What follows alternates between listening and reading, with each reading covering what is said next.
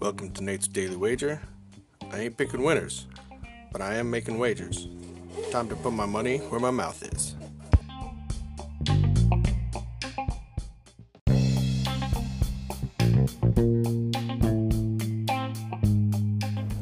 This is Nate's Wager for February 11th, 2020.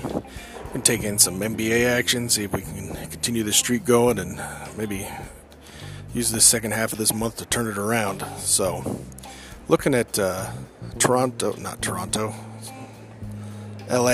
Clippers, Kawhi's new team, going into Philly. Although they technically played on Sunday, they blew the doors off of the Cavs, and Kawhi didn't play, so he's super rested, and he wants to go in there and he's going to make a statement against the 76ers. So we're going to take the Clippers -1 over the Sixers. If you see anything better than that, pound it. That's my pick, and I'm sticking to it.